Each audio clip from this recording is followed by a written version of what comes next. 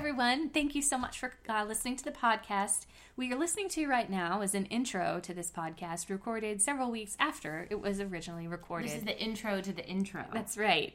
Because I have some important things to tell you. The first is that after we recorded this episode of talking about Mansfield Park, I actually went into the original file and cut in some clips of the book, so that you don't have to listen to me read the book. You can listen to actually a professional read the book. And I did enjoy listening to Kristen read the book. Oh, that's kind. That's kind. But really, I think I want the text to sing and pop and be as good as it is to read. So that the recording that I'm cutting in is by Karen Savage. It is in the public domain. It is available on LibriVox. It is a free download. And the woman who reads it, again, is named Karen Savage, and she's great.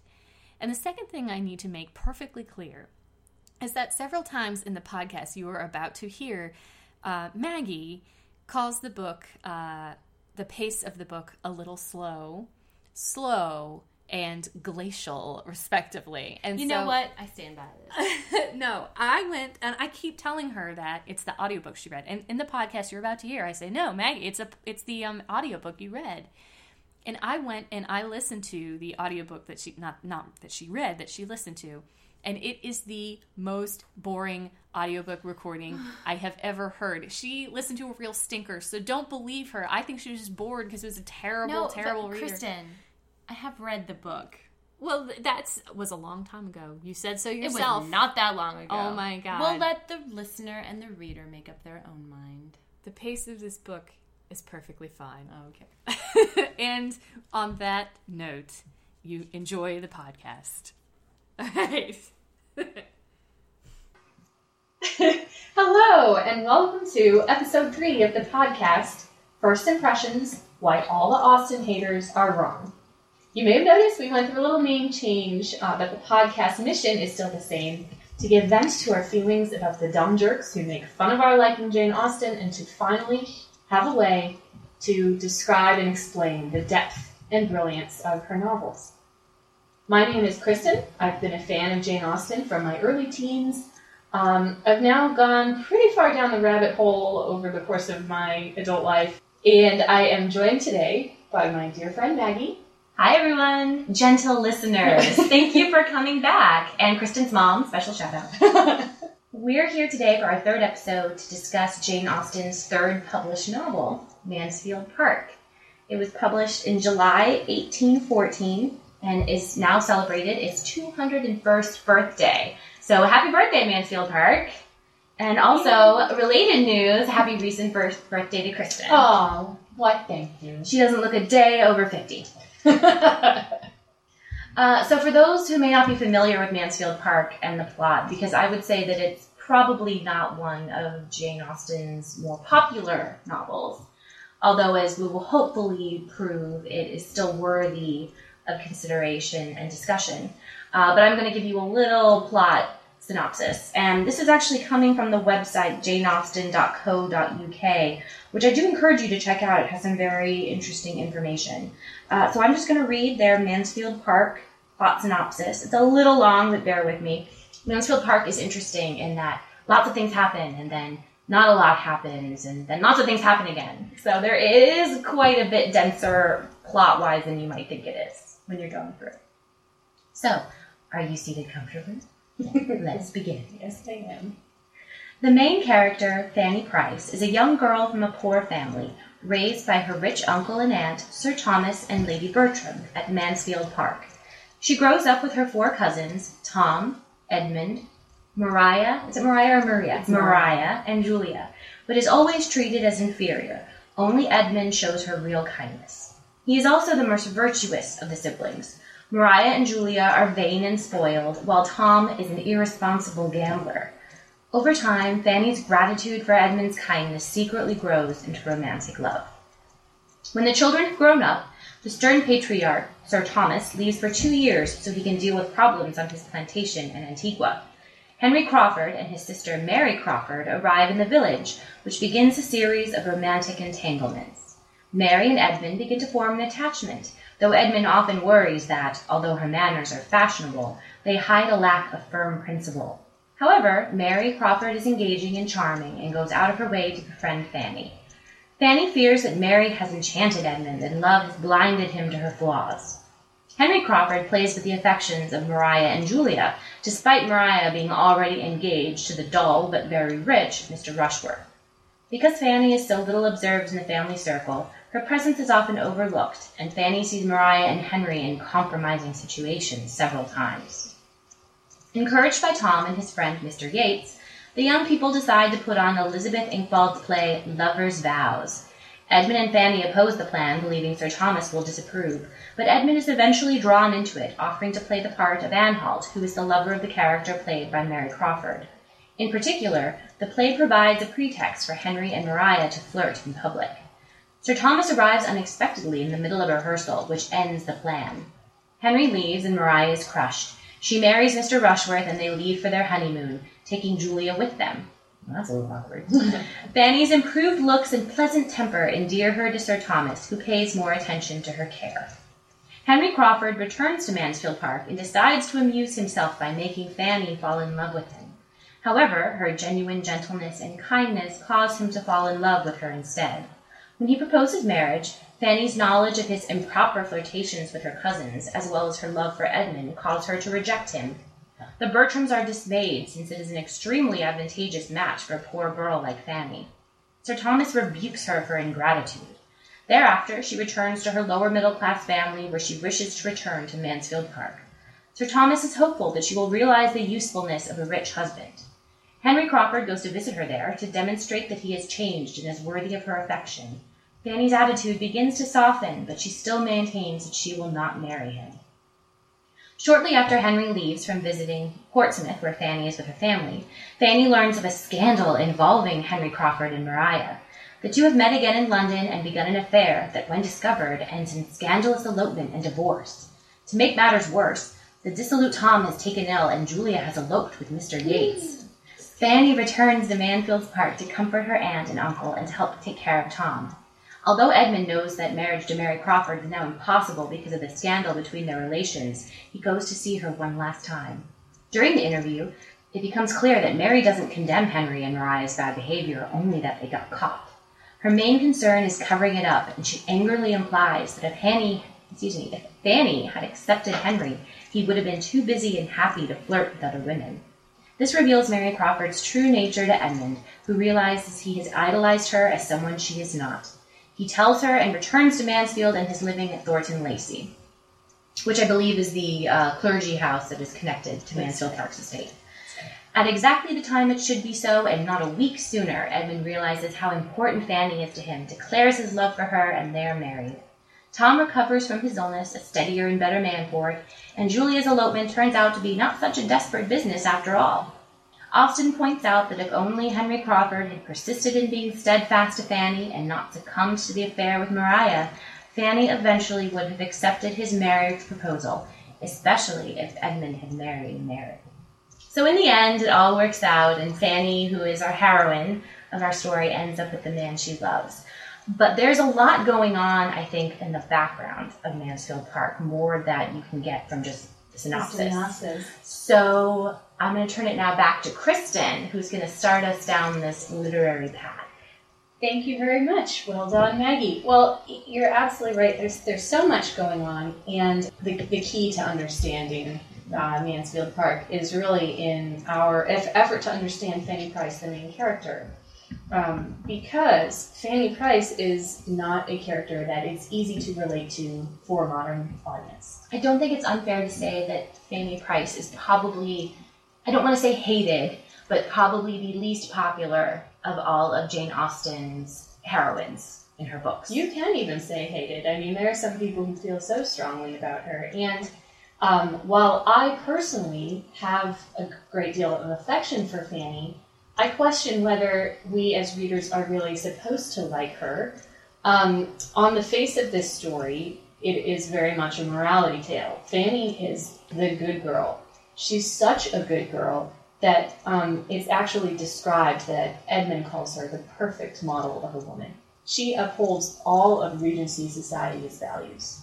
She is the perfect model of Regency Society's oppressive values. She submits herself and subsumes herself and her opinions totally to Edmund and to her uncle, Sir Thomas, her rich uncle, who she's dependent upon. Kristen, do I detect another possible thesis you'd like to state about Mansfield Park, perhaps in the way Jane Austen utilizes her female characters? Yes. Why, yes, you do. I have an opinion about this. I haven't, so in preparation for this, I was going to go through back and read a lot of dissertations and read a lot of old criticism again, and I didn't do that because I don't want to spout other people's opinions on this podcast like they're mine. So I'm going to tell you this, and this is just from my own mind, but on the superficial surface of this book, Fanny the good girl is the only one who gets her man. We can read this book like a straight morality tale, very conservative, Austen upholding the values of the day. When we take a step back and look deeper, we take a look at the other two women who are romantically entangled in this novel, majorly, Maria Bertram and Mary Crawford. And my thesis is that Austen is taking all three of these women and showing how they're stunted and twisted in various ways by what society is imposing on them. So to sum up very briefly, Fanny, as we know, is perfect on the inside. She's a perfect mind and soul, right? However, she lives a life of fear every day. She is constantly having to berate herself, force herself into humility, to fulfill her idea of what duty is.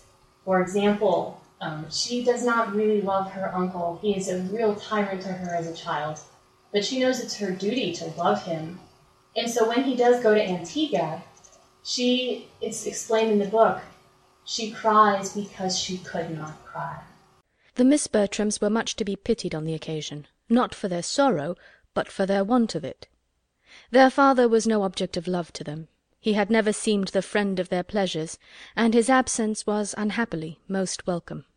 They were relieved by it from all restraint, and without aiming at one gratification that would probably have been forbidden by Sir Thomas, they felt themselves immediately at their own disposal, and to have every indulgence within their reach. Fanny's relief, and her consciousness of it, were quite equal to her cousin's, but a more tender nature suggested that her feelings were ungrateful, and she really grieved because she could not grieve. She's failed herself because she doesn't love her uncle enough. Putting that kind of pressure on yourself to wholeheartedly love somebody when you can't. We don't have a lot of respect for that kind of behavior today.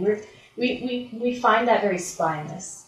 I think that's the big problem that modern readers have with Fanny, is that I believe I have personally referred to her as a milksop, as a dirty dishcloth, as a wet noodle.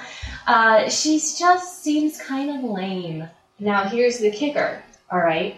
She is a perfect woman, and Edmund has made her so. But being perfect is boring. Well, that's what Edmund is telling her. This is what I want out of a woman. And he doesn't love her. He's built her from the ground up. It's a Pygmalion story, right? And he's carved a woman out of ivory, and he's supposed to fall in love with her, you know? But instead, what he wants is a woman who is actually full of life and actually has a spine, and a woman people like. And people love Elizabeth Bennet, and Mary Crawford is so similar to Elizabeth Bennet in her wit, in her style and vivacity and ability to socialize, and everybody has a great time around her. And we'll talk more about this later. We're going to talk about each of the female characters in depth. Yes, and I posit that if Fanny is Edmund and Society's perfect model, Mary Crawford might be Austen's ideal woman. But she doesn't get her man. And I think what we learn is that society has stunted her so that she, and we'll talk about more of that later, but the third part of this triumvirate is Maria Bertram, which is Fanny's cousin. Fanny's cousin, who... Sister to Edmund. Sister to Edmund, who is the one who's really toyed with... She's engaged to Mr. Rushworth, who's a real dullard. But the reason she got engaged to him is because he's rich. And that's what society has told her. That's her responsibility. I have quotes for all this, too, but Maria is perfect on the outside. It's pretty explicit in the book. She has grown up to attain every achievement that a society man would want to see in a woman. And she's like, here I am, I'm perfect. I've got the perfect life, I'm engaged to the perfect, dumb, rich guy. And then she feels that she has real feelings for an actually entertaining man. She lives all her life in the country, so she's not part of the London set. So she's very naive, very isolated. She goes out in the world and says, well, I'm perfect. Everybody wants to be with me. And she's ruined because she's not perfect. She's a dime a dozen. And that's exactly how Henry Crawford treats her, as a commodity. So all these women are fulfilling expectations. Well, at least Mariah and Fanny are fulfilling what they see as expectations placed on them, and they're waiting for their reward. So Mansfield Park is actually pretty harsh on all of its female characters, even while Fanny is held up as the paragon of the Regency woman. She spends most of the novel completely miserable. Oh, God, completely miserable. And they're, even though we have a hard time with her lack of backbone, I think it is very touching and moving when you get into the story and start reading some descriptions of her thoughts, her feelings. And for me, there are just some clips that just devastate me every time when I read about Fanny's life and her emotions. And I will say that I have, since rereading it to prepare for the podcast, I have actually changed my view of Fanny. I think when I first read the book, it was probably about 10 years ago. And I guess a lot can change. We put ourselves into what we read.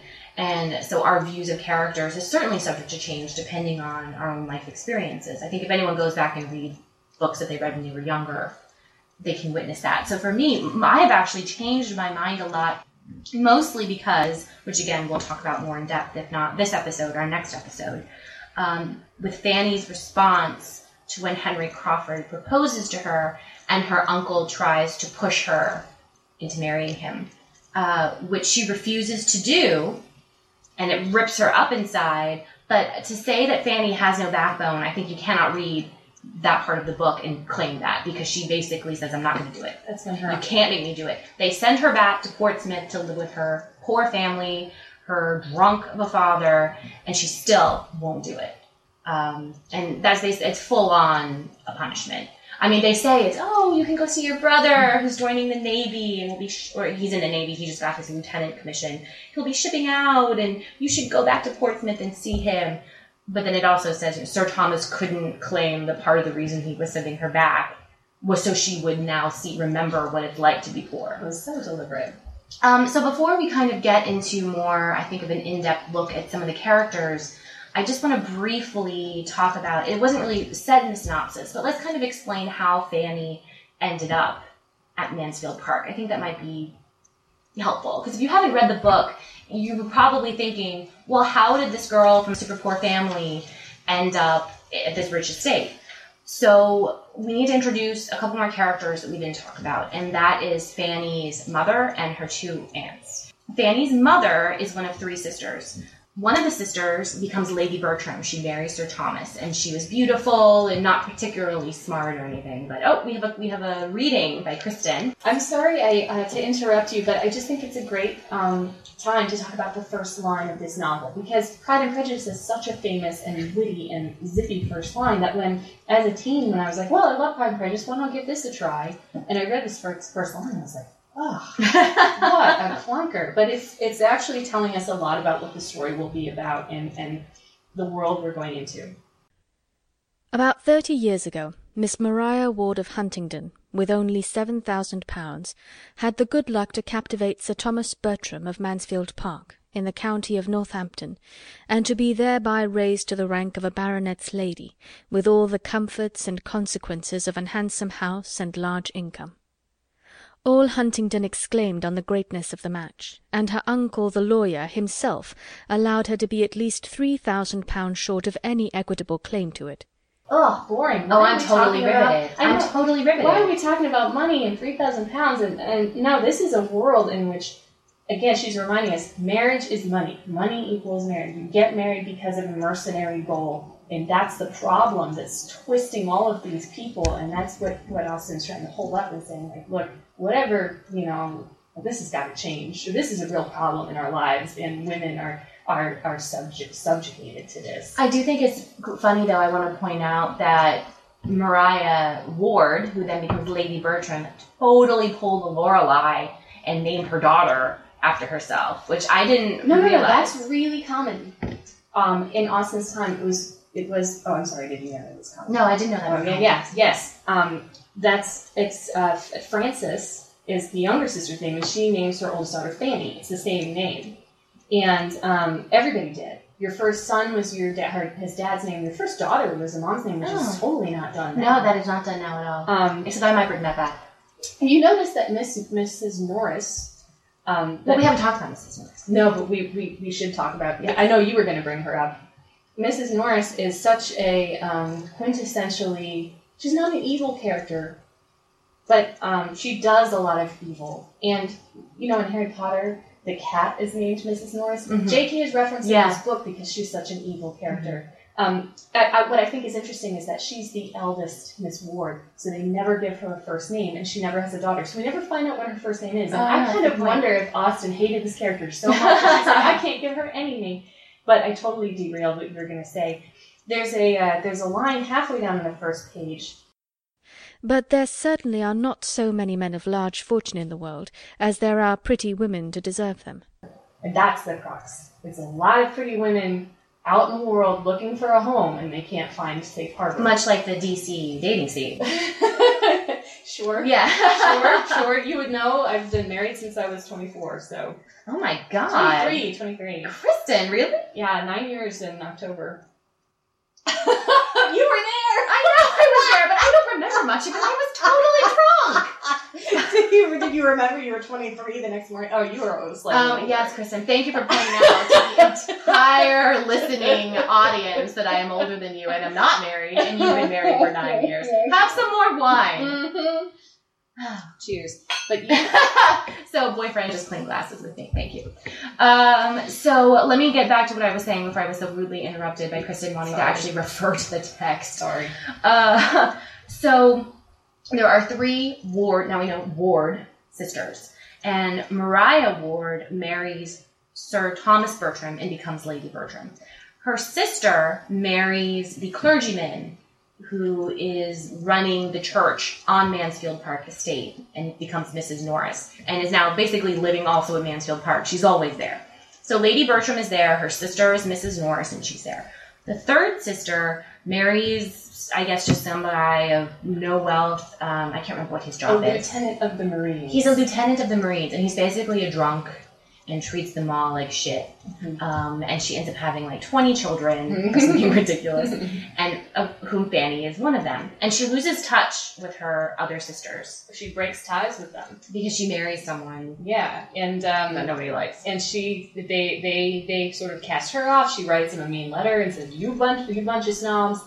But then when she has like 9 kids, she writes them and she's like, look, I got no money. She's like, oh God, how am I going to pay for all if it doesn't pay to have principle in her world, she's married for love and she's totally up a creek for it. Yeah. So she basically says, and I love when Jane Austen, we see this a lot also with Mary Crawford's letters, where when she includes the letters and you can see how people kind of dance around the issue, what they really want. So basically the third, what is her name? Fanny's mother's name? Frances. Oh, duh, you said that. That's okay. Sorry. So Frances writes a letter to her sister, Lady Bertram, which is, I would like to, we should reconnect. It's been so long. I miss the lovingness of my sister. I'm completely paraphrasing. But makes very clear that, could you take some of my kids? Maybe some of the boys. Because they'd be really helpful for you. To be fair to her, I think she's asking for career advice. She's asking for career advice for her sons. Because she wants to send them out. Yes, exactly. Yes, it's very clear. I need your financial support. Right. And it's Mrs. Norris, the officious busybody who loves to dictate to others, who loves to dictate liberality to others, yet she is the most parsimonious, frugal, evil, penny-pinching woman. It is hysterical and ridiculous how cheap this woman is. And she, without any shame at all, mooches off Sir Thomas and Lady Bertram. No shame at all. Yeah. So she's the one who's like, oh yes, we should absolutely bring someone here, and let's bring a daughter. I think the daughter would be better. But then will of course will not help at all. Because daughters are financial dead weight. Yeah. Sorry to you were talking about Mrs. Norris, and you're right that it's really funny the way Austen describes her mooching. All these little asides. But daughters, this is another thing, like daughters are just financial deadweight. The only way you can make money off of a daughter is marrying her. And that's a long way away. Right. And like we said in the beginning, you don't have good odds. Right. Because it's not likely that the daughter of a drunk lieutenant with 9 other children is going to marry a rich person. It's just not going to happen. You have to hope for a very, very romantic man who falls in love. You have to be really beautiful, in other words. You have to be in a novel. Yeah. So these are the circuits. So Lady Bertram and Mrs. Norris, they basically convince Sir Thomas to let one of the nieces come and live with them at Mansfield Park. And these are the circumstances in which Fanny arrives. I think she's 12. Is she younger than that? 10. She's young. She's very young. So she basically arrives, and they're all like, oh, right, you were coming. We'll just put you over here. Yes. This is everybody, and make yourself useful. And Mrs. Norris is talking to her all the way from Northampton about how she should be so happy and it's so lucky, but this is a 10-year-old girl that just ripped from her home, and so she cries for like 2 months. And then she is guilty because she's been told it's a wicked thing to be unhappy. So you can see the psychological torture that's happening even when she's a child. She's saying that every emotion you have is wrong. And she's the only person who's kind to her is her cousin Edmund. Her Mariah and Julia, her other cousins, basically call her stupid because she doesn't speak French. Yeah. And she doesn't know, like needlepoint. Like, she grew up in a poor household. She doesn't have tutors, and she doesn't know anything about British history. She doesn't know the kings and queens, and she doesn't know any of this stuff. And so to her, she's just stupid and ugly. There's this hilarious passage where they're like, we asked her how she would get to Ireland, and she said she would cross to the Isle of Wight. She thinks of nothing but the Isle of Wight, and she calls it the island, as though there were no other island in the world. Like, it's really funny how they go off on how stupid she is. And which is kind of funny, because it's like the pot calling the kettle black, right? I mean, sure, that they have read all these books and speak French and probably Greek, or I don't know. They needlepoint pillows and play the piano and do all manners of things I don't even. Which was my lame attempt at a Bingley quote. and cover screens with yes. I know not what. This is why Kristen always wins the Pride and Prejudice quote off. Sorry. But they have no life experience. They wouldn't know how to get to Ireland if they actually needed to go. They're reinforced by Mrs. Norris, who loves them injudiciously and without judgment, and tells them over and over again how wonderful they are and how great and how smart. And they never learn how to be humble at all.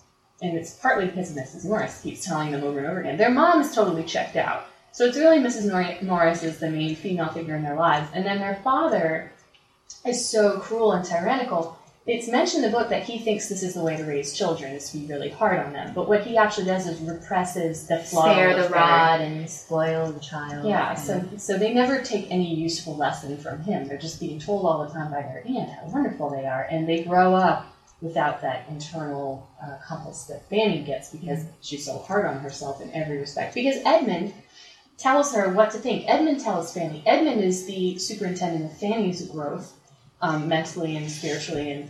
And I have a quote here about Edmund, and people think this is so creepy, and it is. I don't know if Austen felt it was creepy or not, but when we read it, we realize how gross this is. Miss Lee is her governess, and the governess of the other girls. So the book says, Miss Lee taught her French, and heard her read the daily portion of history, but he recommended the books which charmed her leisure hours. He encouraged her taste, and corrected her judgment. He made reading useful by talking to her of what she read, and heightened its attraction by judicious praise. In return for such services, she loved him better than anybody in the world except William. Her heart was divided between the two. So what he is correcting her judgment. He's encouraging her taste. He's making her from the ground up. I really like what you said earlier about how it's a Pygmalion tale, and I never really thought about that, but it is completely true. It's like she has no personality, which is, it's not true that she had no personality when she arrived to them. She was 10 years old, which my boyfriend Bay, who Googled it while we were sitting here, has confirmed she was 10. It's just she was a person. But when she gets to Mansfield Park, they had no interest in who she was before she arrived. And she was so homesick and lonely that they treat her as if she arrived as a blank slate, and Edmund rewrites her entire personality. I don't think we actually know what Fanny was like before she arrived. We know she was very close with her older brother William. But other than that, we don't know a lot about her. It said something about her being a favorite with her sisters because she was useful as instructress, playmate, and nurse. She was important among them. She had some feeling of value for herself, we can assume.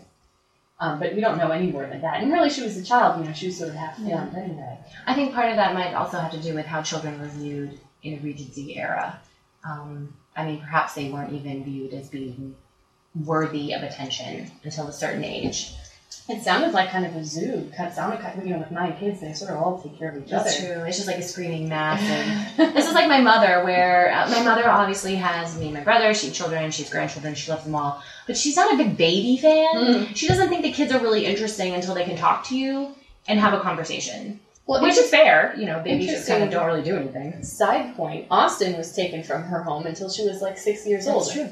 That's right, because we were on that tour. Yeah, so she came back into her actual home when she had reached, quote, the age of reason, where you can have a conversation with her. Which is kind of hilarious if you think about it now, because how many 6-year-olds do you know who are anything close to reasonable? But, yeah. And so here's what's going on with Maria Bertram and her sister Julia. The Miss Bertrams, this is after Sir Thomas leaves to go to Antigua, and they've sort of grown up. The Miss Bertrams were now fully established among the belles of the neighbourhood, and as they joined to beauty and brilliant acquirements a manner naturally easy and carefully formed to general civility and obligingness, they possessed its favour as well as its admiration. Their vanity was in such good order that they seemed to be quite free from it, and gave themselves no airs, while the praises attending such behaviour, secured and brought round by their aunt, served to strengthen them in believing they had no faults. Their vanity was in such good order. I just love that. I love that because that's so true. It's like you don't have to pretend to be awesome when you just know you're the stuff. This is how I kind of feel. They have no ability for self-reflection, and they believe themselves born for everything special and everything wonderful, and that's what gets Maria into trouble, is her boundless vanity and her desire to feel special. So is this one of those things where you can really, can you really blame the victim here? That they were brought up in this way? And this is why it seems so unfair what happens to Maria. As the reader, we want to, on the surface, we can blame her. Oh, she was so vain. But you're absolutely right. She is a victim, too. She's a victim of her upbringing, and she's a victim of Henry Crawford, also. Right. Let's not say that, like you're saying blame the victim. Mariah's certainly not. It takes two to tango. Absolutely. And it's done off screen, off page, if you will, but there's no doubt in my mind that she wasn't like, oh, hey, Henry, I haven't seen you in so long, let's run away together. Come on. He played a very active role in wanting to seduce her a second time. Right. And that tipped her over. And Austen explicitly says in the novel, I don't know if you have that part highlighted to read, but she specifically says that he saw it as a challenge. When he arrived after visiting her, having not seen her for so long, she was married, she hadn't thought of him in so long, and his vanity and selfishness and ego needed to prove that he could still seduce her after all this time. Exactly. It's men. These people just need to get jobs. Men. Can we please just... Okay. Bay is now giving us a look like whatever. I'm being cutesy and cheeky, as you know. They just need jobs, because all they do is play whist and talk about how they're going to improve each other's landscapes. And they're bored. The world is their playground, and they're bored. And no wonder they get into these dalliances. They need something to fill their leisure hours. Yeah, how about you go plow a field? How about that? So do you want to maybe turn to talking about Mary Crawford? I do. There's one more thing. There's just one more thing I realized I wanted to just quickly read about Maria Bertram, and that is that she does get engaged, as you know, to her dumb, rich husband. Oh, Mr. Rushworth, bless. And it's not like he swept her off her feet. So Mrs. Norris was instrumental in this match. She did. Or she claims that she was instrumental. Mr. Rushworth, who's a rich guy, was from the first struck with the beauty of Miss Bertram, and being inclined to marry, soon fancied himself in love. He was a heavy young man. Hey, fat shaming, Austin. Like, knock it off. Really, thanks She's a lot. of course, he's dull and fat, right? Right. She's a bad fat shamer. Anyway, he was a heavy young man with not more than common sense, but as there was nothing disagreeable in his figure or address, the young lady was well pleased with her conquest. Being now in her 21st year, Maria Bertram was beginning to think matrimony a duty, and as marriage with Mr. Rushworth would give her the enjoyment of a larger income than her father's, as well as ensured her the house in town in London, which was now a prime object, it became by the same rule of moral obligation her evident duty to marry Mr. Rushworth if she could. This is a woman consigning herself to life with a total dullard, because she's been told it's her duty, her moral obligation to marry wealth. And also, it's appealing that she'll end up richer than her dad. Yes! She loves getting one over on her dad. Yeah, who is apparently, to be fair, before he comes back from the plantation, he is a total jerk. Yeah, So it's kind of like, in your face, Dad! Yeah, he's never been a friend of their pleasures, or whatever it said. And so Mary Crawford comes into the neighborhood, and like we said, she's like a Lizzie Bennet, but she has this opinion. I would have everybody marry if they can do it properly. I do not like to have people throw themselves away, but everybody should marry as soon as they can do it to advantage. She has the same worldly view of marriage. So that's the shade in her character. She likes to throw some shade. And then later... I bet Mary Crawford gives him pretty epic side-eye. She does too. Boston level side-eye. Yeah. Yeah, well, when she comes into the neighborhood, her sister, Mrs. Grant, says, "Oh, I've got a plan. Just a cutesy little sisterish thing too. You should marry Tom Bertram, the eldest, and then you can inherit this entire estate." And she's like laughs about it, but she does not forget to think of it seriously. And then when she meets the family, she likes Tom best. And it says in the book, she had felt an early presentiment that she should like the eldest the best. She knew it was her way. So it's like, of course she's only going to be interested in a man who can keep her living in the South she's accustomed to, because she's not poor. She has a good deal of money for a woman. Mm-hmm. She has like 20,000 pounds settled on her by, I don't know, some family thing. So she can really add to a man's estate, but she doesn't really have enough money to keep her living independently in this grand style that she wants.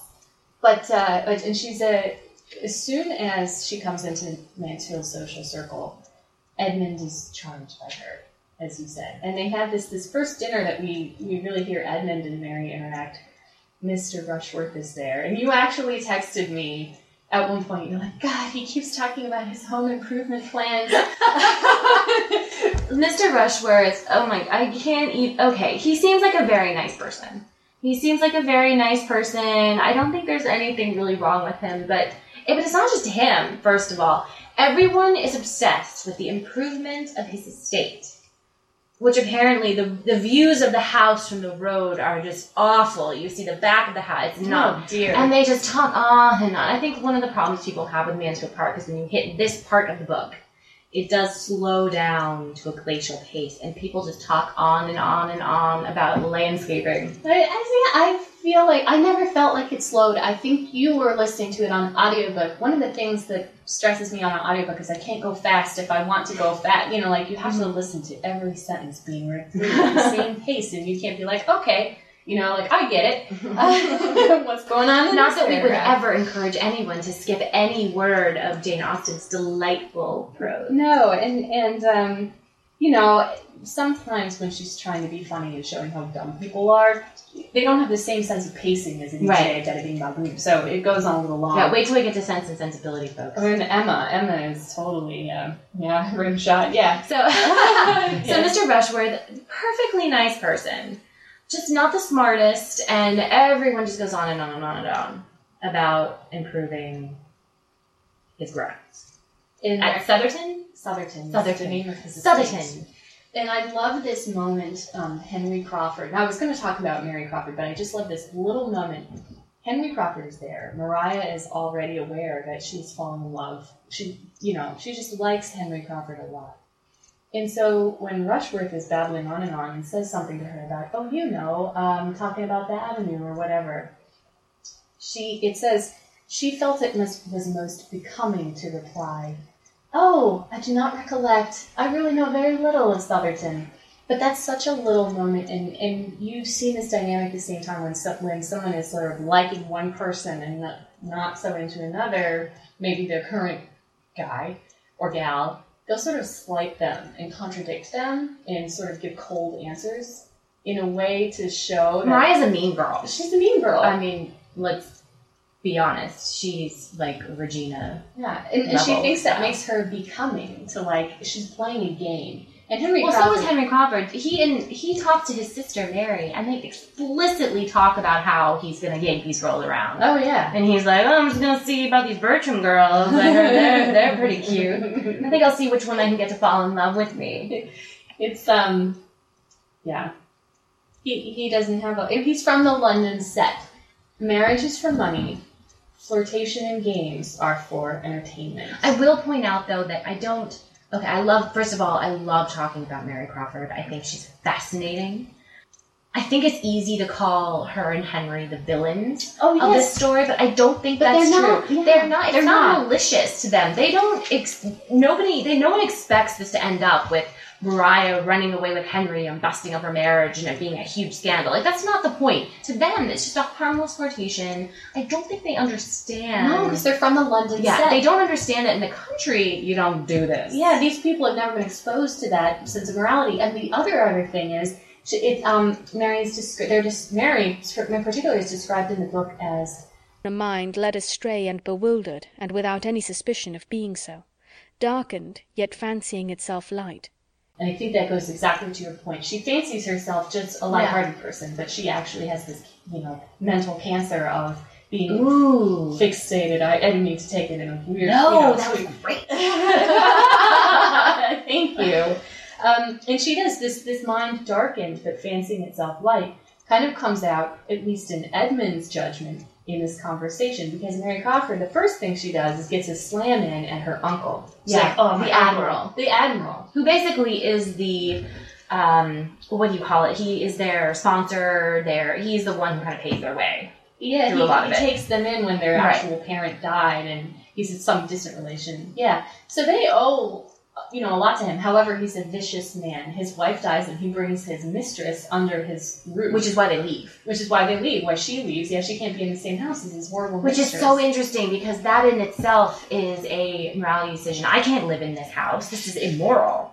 He's brought his mistress in, so she and Henry have to leave, and then look what happens down the road. Yes. And exactly. Sweet, delicious irony. That's the foot. So she gets a slam in on her uncle, and Edmund is like shocked. He's like, I can't And so is believe. Fanny. They're would like, I can't believe she would speak about him in this disrespectful way. Mm-hmm. And then it's the cherry on top, because they start talking about the Navy, and Fanny says, "Oh, do you know this captain, blah, blah, blah, my brother is under him." And Marion Crawford says, Of various admirals I could tell you a great deal.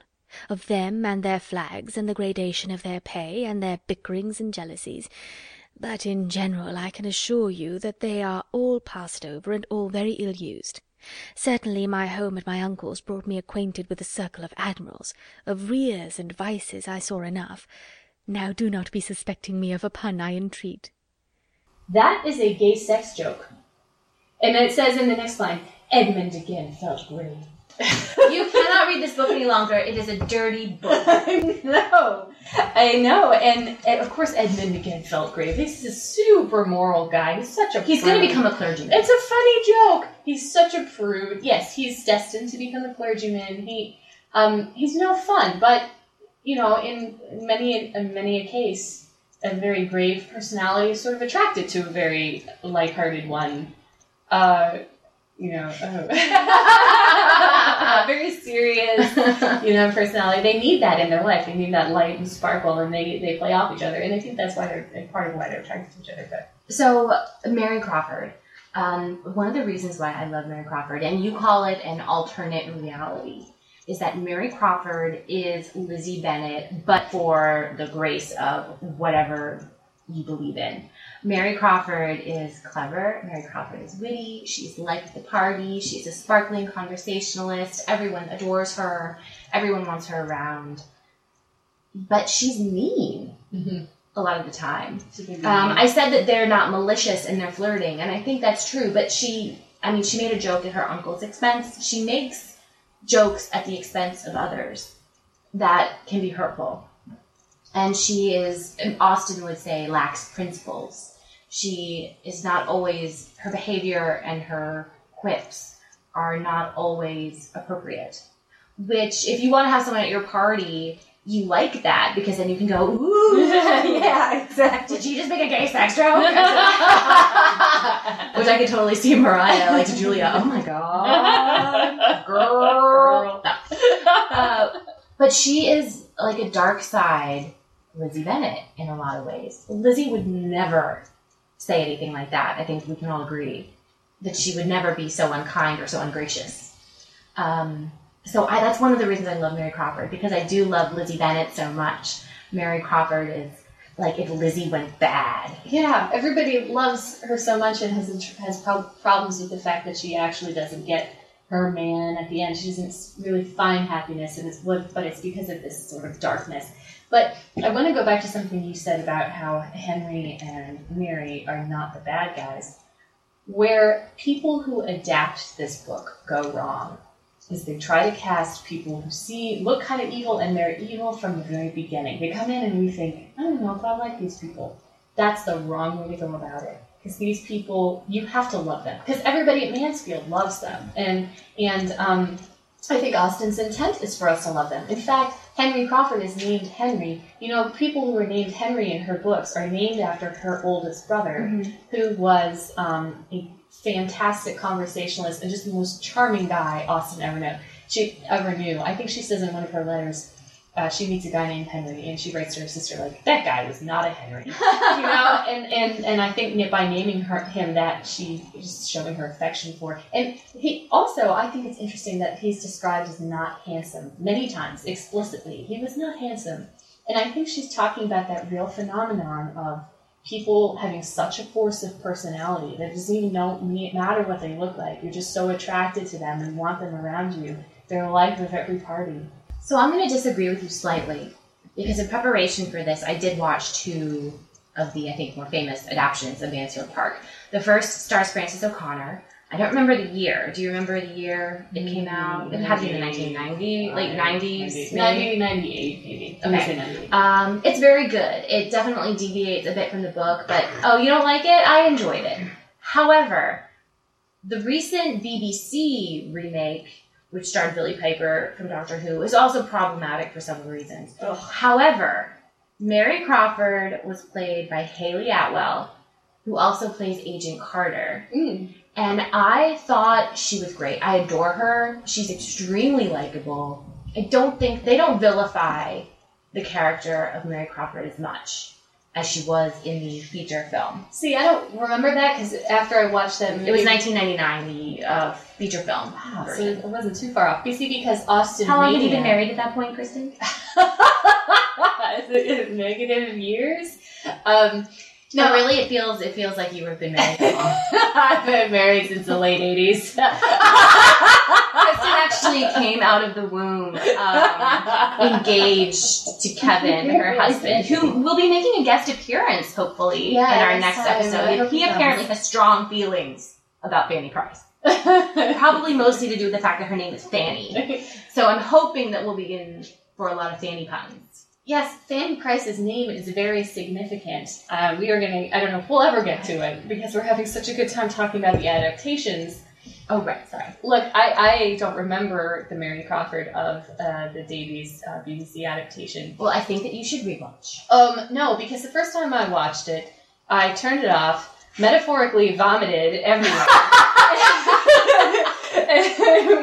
was horrified and scarred for life.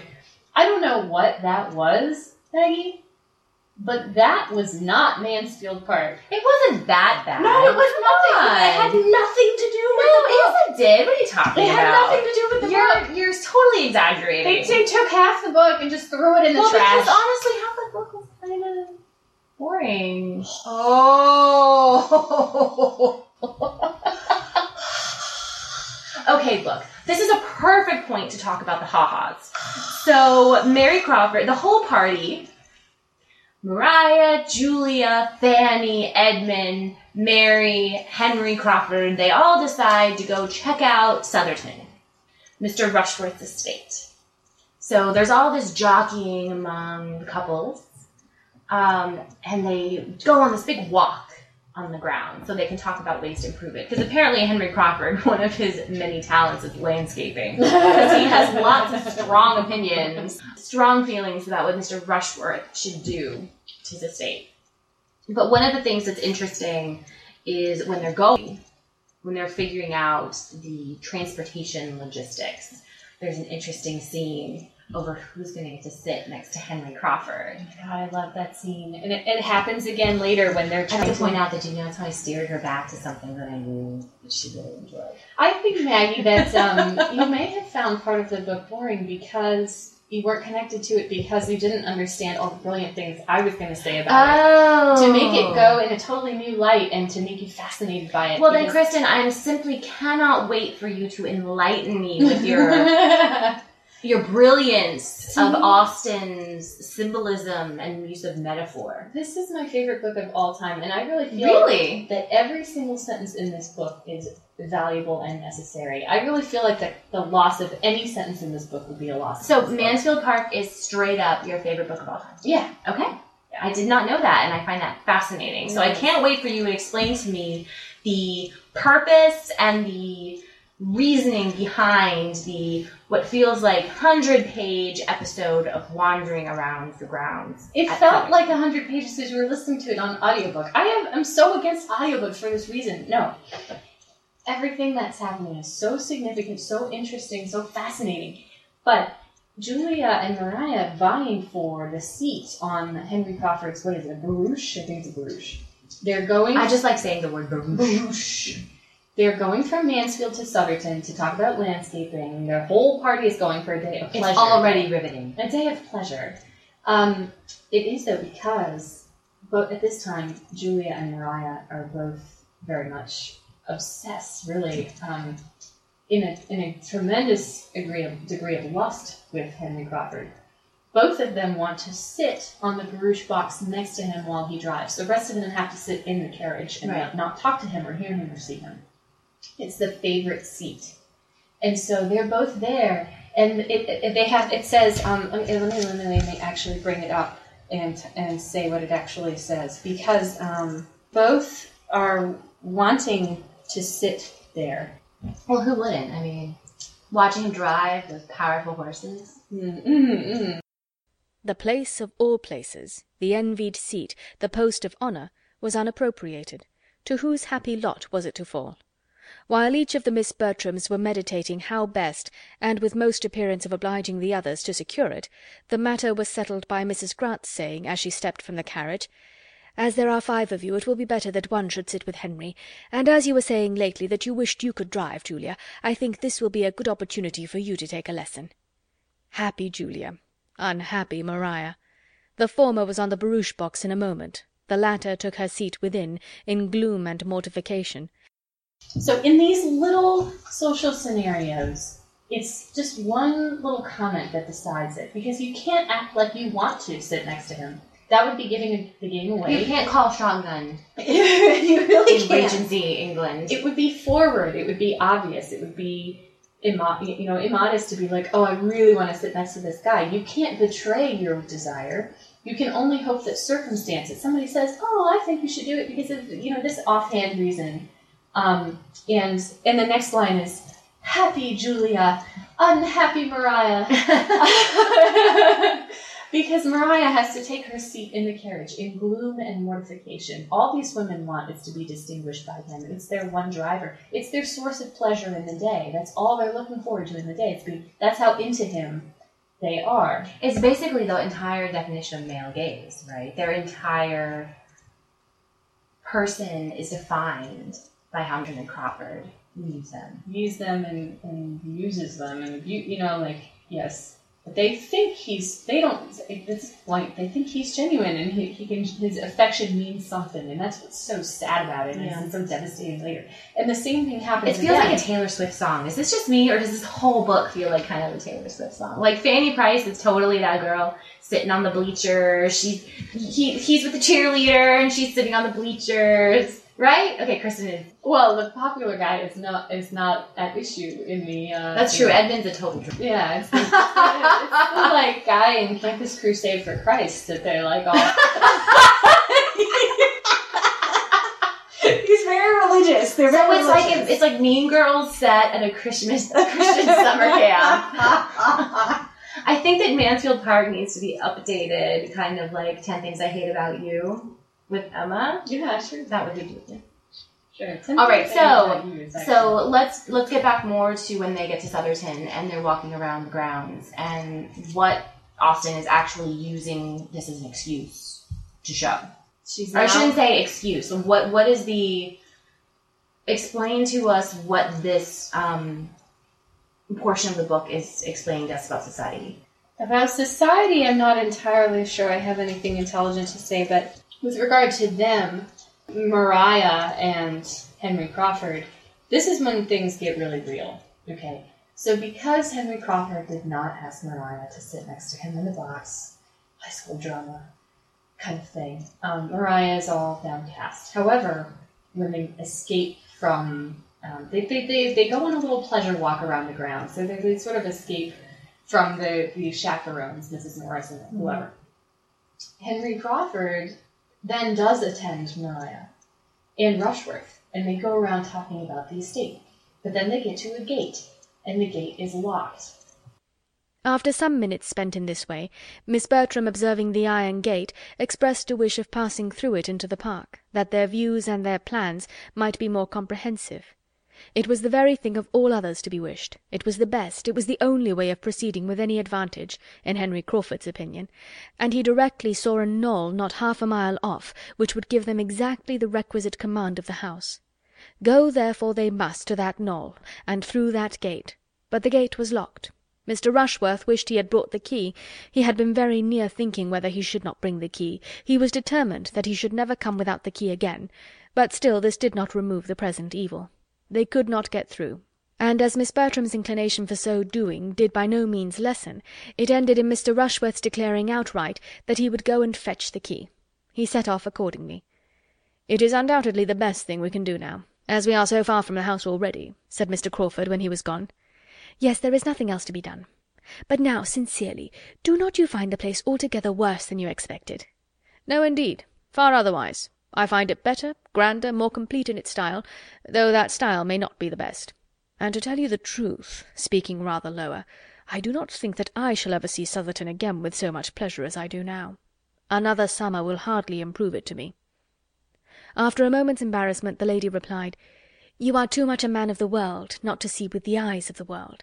If other people think Southerton improved, I have no doubt that you will." "I am afraid I am not quite so much the man of the world as might be good for me in some points. My feelings are not quite so evanescent, nor my memory of the past under such easy dominion as one finds to be the case with men of the world." This was followed by a short silence. Miss Bertram began again. "You seemed to enjoy your drive here very much this morning. I was glad to see you so well entertained. You and Julia were laughing the whole way." "Were we? Yes, I believe we were. But I have not the least recollection at what.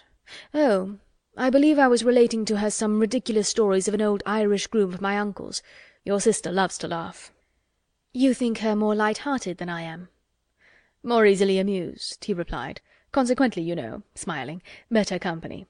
I could not have hoped to entertain you with Irish anecdotes during a 10-miles drive." "Naturally, I believe, I am as lively as Julia, but I have more to think of now." "You have undoubtedly.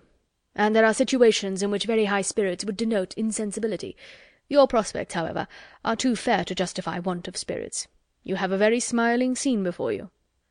"Do you mean literally or figuratively?" "Literally, I conclude." "Yes, certainly the sun shines, and the park looks very cheerful. But unluckily that iron gate, that ha-ha, give me a feeling of restraint and hardship. I cannot get out, as the starling said." As she spoke, and it was with expression she walked to the gate. He followed her. "Mr. Rushworth is so long fetching this key." "And for the world you would not get out without the key and without Mr. Rushworth's authority and protection, or I think you might with little difficulty pass round the edge of the gate, here, with my assistance. I think it might be done, if you really wish to be more at large, and could allow yourself to think it not prohibited." "Prohibited? Nonsense! I certainly can get out that way, and I will. Mr. Rushworth will be here in a moment, you know. We shall not be out of sight." "Or if we are, Miss Price will be so good as to tell him that he will find us near that knoll, that grove of oak on the knoll." Fanny, feeling all this to be wrong, could not help making an effort to prevent it. "You will hurt yourself, Miss Bertram," she cried. "You will certainly hurt yourself against those spikes. You will tear your gown. You will be in danger of slipping into the ha-ha. You had better not go." Her cousin was safe on the other side while these words were spoken, and smiling with all the good humour of success, she said, "Thank you, my dear Fanny, but I and my gown are alive and well, and so good-bye." Fanny was again left to her solitude, and with no increase of pleasant feelings, for she was sorry for almost all that she had seen and heard, astonished at Miss Bertram, and angry with Mr. Crawford. By taking a circuitous, and as it appeared to her, very unreasonable direction to the knoll, they were soon beyond her eye, and for some minutes longer she remained without sight or sound of any companion. Of course, this is symbolic of sexual pleasure, because Maria says, "I've got to get through that gate." She sends Rushworth back to get the key, right? In the meantime, Henry Fetch Crawford... the royal locksmith! Call the locksmith. That's a Robin Hood Men in Tights joke. There's always a In good case time you all are not. for Men in Tights joke. Yeah. Yeah. So, anyway, Fanny is there. That's the thing. Fanny is always a quiet, mousy, third-party observer. Everybody forgets she's around. She's so beat down that she never offers a useful or interesting opinion of her own. She's sort of like a non-entity, and that's why the whole book is so fascinating, because so many times you see things through her eyes, and you're seeing all this risque stuff going on, and she is very deeply affected by it. And anyway, Fanny is pretty judgmental. well, yeah, she's Edmund's, but which I can pal. relate to. Yeah. Well, she's pretty shocked. Well, to be fair, seeing your cousin, who is engaged to another man, dallying with a guy, a Lothario, is kind of shocking and is sort of like scandalous, and she is definitely scandalized. So they're there, and Maria, still smarting under the fact that Julia got picked for the box, said, "Oh, I saw, she now is doing this dance with Henry Crawford and trying to figure out whether he loves her or she wants his love." It's like, "Oh, I guess you were having a pretty good time with Julia." And he's like, "Oh, we were just laughing about some dumb thing. You're not as lighthearted as she. You have more to think of now. You're married, you're an engaged woman." And she's like, and she says, "Well, I don't know about that." Then he says, "You have a very smiling scene before you." Talking about the estate. And she says, "Do you mean literally or figuratively?" "Literally," I conclude. Because figuratively, the scene, which would be her married life, her future life, is not smiling. They can both acknowledge between them that this is a dumb guy you're going to be married to. And he starts to insinuate, "Another summer will hardly improve Southerton to me," because she's going to be married. And he really starts laying it on thick. "I'll be so sad when you marry him, and you won't be free to be with me anymore." She says, "Yes, certainly the sun shines and the park looks very cheerful, but unluckily that iron gate, that ha-ha, which is, as we discussed, a ditch in the ground." This is at the point in listening to the book. Well, I have read the book, to be fair. But when I was re-listening to it, I emailed her and I said, "What the hell is a ha-ha? Why do people keep going on and on and on about the ha-ha?" So Kristen wrote me back very politely. It's a reverse fence.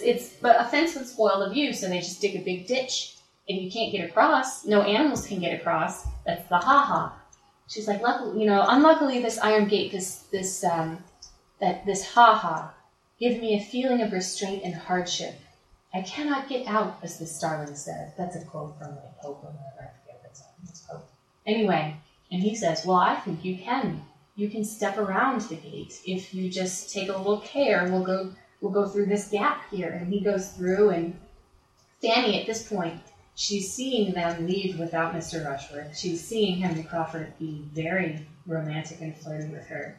And she says, Fanny, feeling all this to be wrong, could not help making an effort to prevent it. You will hurt yourself, Miss Bertram, she cried. You will certainly hurt yourself against those spikes. You will tear your gown. You will be in danger of slipping into the ha-ha. You had better not go. All of this is veiled metaphor for sex. You will tear your gown. You'll slip into the ha-ha, right? The empty channel. For our gentle listeners, Kristen is now gesturing very suggestively to what the ha-ha might be. You will hurt yourself on those spikes. And they do. They slip through the gate, and they go to the grassy knoll. Wink, wink. I charge you, Fanny, to say we will be at the grassy knoll. I bet you will, you dirty dog. Whoa. Well, now I feel that I have just completely unfairly maligned this section of the book that I took to be about landscaping when it was all about sex, and I feel like I missed out. Yeah, it's all very veiled. Best part. And then Mary Crawford comes along and starts talking about the ha-ha, and then things get crazy. And they all just, like, rip off their bodices and run, roll around. And it turns into, like, Midsummer Night's Dream, and I don't know what. That doesn't happen. Yeah, but that's what's going on, and it's there, but you have to, just like in Northanger Abbey, she spends that night and a storm is outside and talks about the rattling of the wind, and all that is veiled sex as well. Or, masturbation, as the case may be. But that's for another podcast. That's Kristen. for another podcast. That's for the masturbation theme. Now, Bay is gesturing at the ha-ha region. But another thing that's going on here is Fanny is also tortured because she sees Edmund and Mary Crawford flirting. Who are also walking about. They're walking about. Southerton is a den of sexual inequity. What is happening? I had no idea. I really need to reread this book. Well, Fanny is also tired, and so they're walking around, and she really wants to be with them, to be a third party in their way, but she gets really tired, so she has to sit down. Let's talk about this about Fanny, first of all. One of the reasons why Fanny, I think, is also viewed as kind of lame is because this girl gets tired, walking down the street. She is soon knocked up. She gets exhausted. Which is, as you know. Yes, knocked up, having a different connotation here. But she gets tired, walking to the end of the lane. And so Edmund gets her a pony that she could ride to build up her endurance. And the poor thing walking, she has to sit down on a bench by herself because she's so exhausted. And it's just kind of like, Fanny, get it together. You gotta get your 10,000 steps, girl. So we're going to get to Mary Crawford. And there's a charming scene here with Mary Crawford where you must have been bored during this too, I imagine. Where she and Edmund are flirting. And she has just found out that Edmund is going to be a clergyman. Yes, this was not boring. This was fascinating. And so she's with this guy. She thinks she really likes him. Well, let's hang on a second, because we talked about a little while ago how Mary Crawford knew that she would be attracted to Tom, the firstborn, the heir. But then when she meets them, she's not really. She just doesn't dig it. At first she does. She's like, she takes interest in the horse he's going to run at the races. When he goes away, that's when she starts listening to Edmund. He's a quiet guy. But Rushworth is there talking like an idiot about his improvements at that dinner I was talking about. So basically, if your choices are listening to Rushworth or listening to Edmund, Edmund's stock goes way up. No, because he says... Mr. Rushworth is quite right, I think, in meaning to give it a modern dress, and I have no doubt that it will be all done extremely well. Miss Crawford listened with submission, and said to herself, "He is a well-bred man. He makes the best of it." And she thinks, this idiot, and he was just polite. He's a well-bred man. He makes the best of it. And that's the beginning of her watching his behavior and realizing he's polite, and he knows how to take things with grace. And there's just a lot of hidden, quiet value in him. And she starts to value him. She does have moral taste. And this is one of the reasons why I do like Mary Crawford and why I feel like she is very much unfairly painted as a villain. Because I can relate to her in a lot of ways, much how I related to Lizzie, where I am outgoing. But I also, it doesn't mean just because you are fun and sometimes overstep the line, it doesn't mean that you're a bad person. And so she does see the qualities of Edmund that make him a good person. We have talked about Edmund as kind of molding Fanny into the perfect woman, which I think also casts him in a negative light. But Edmund is a good guy for the times. Yeah. I mean, he's working within the exactly. It's all about the context, right? But Edmund is a great guy. He's going to become a clergyman. He's not a foolish clergyman like Mr. Collins in Pride and Prejudice. He's a nice guy. He's very forgiving of other people's faults. He tries to see the good in people, and I think Mary Crawford is a good example of that too. And so he does have things to recommend him, and I feel like Mary's attraction to him feels very organic and very real. Where, when she's joking, she says, I know that I will be attracted to the firstborn because I know myself.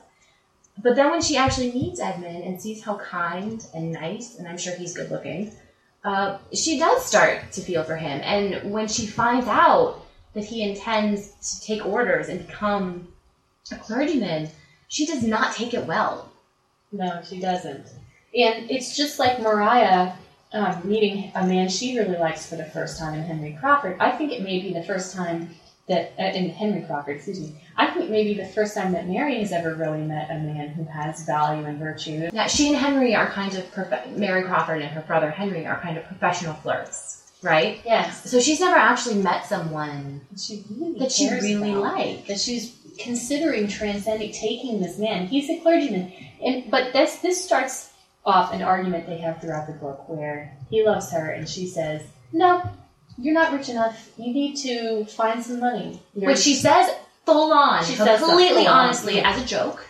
But also this goes under the kidding, not kidding. Yeah. Right? Like, you're so not rich enough for me, blah, blah, blah. But I mean, the subtext is she's telling the truth. Mm-hmm. She says, she's like, so you're to be a clergyman? And he says, yeah, I thought you would have, that's obvious, it's clear I have no profession. I dress in black all the time, lady. He's like, I'm not in the Army or the Navy, so you've got to know. I'm a second son. Yeah, I'm a second son. I'm not going to inherit this estate. I'm going to, I'm growing up in this incredible opulence, but I'm not going to have any of it, which has got to be hard, but he's handling it really well. But there's a living held for him, so he's got employment waiting for him. And she's like, well, in short, it had not occurred to me. There's always an uncle or a grandfather to leave a fortune to the second son. And he's like, well, in this case, there's not. And she's like, well, go into the law. And he's like, go into the law with as much ease as I am told to go into this wilderness. You really are fit for something better. Come, do change your mind. It is not too late. Go into the law.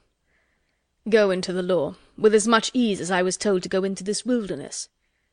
Now you are going to say something about law being the worst wilderness of the two, but I forestall you. Remember, I have forestalled you.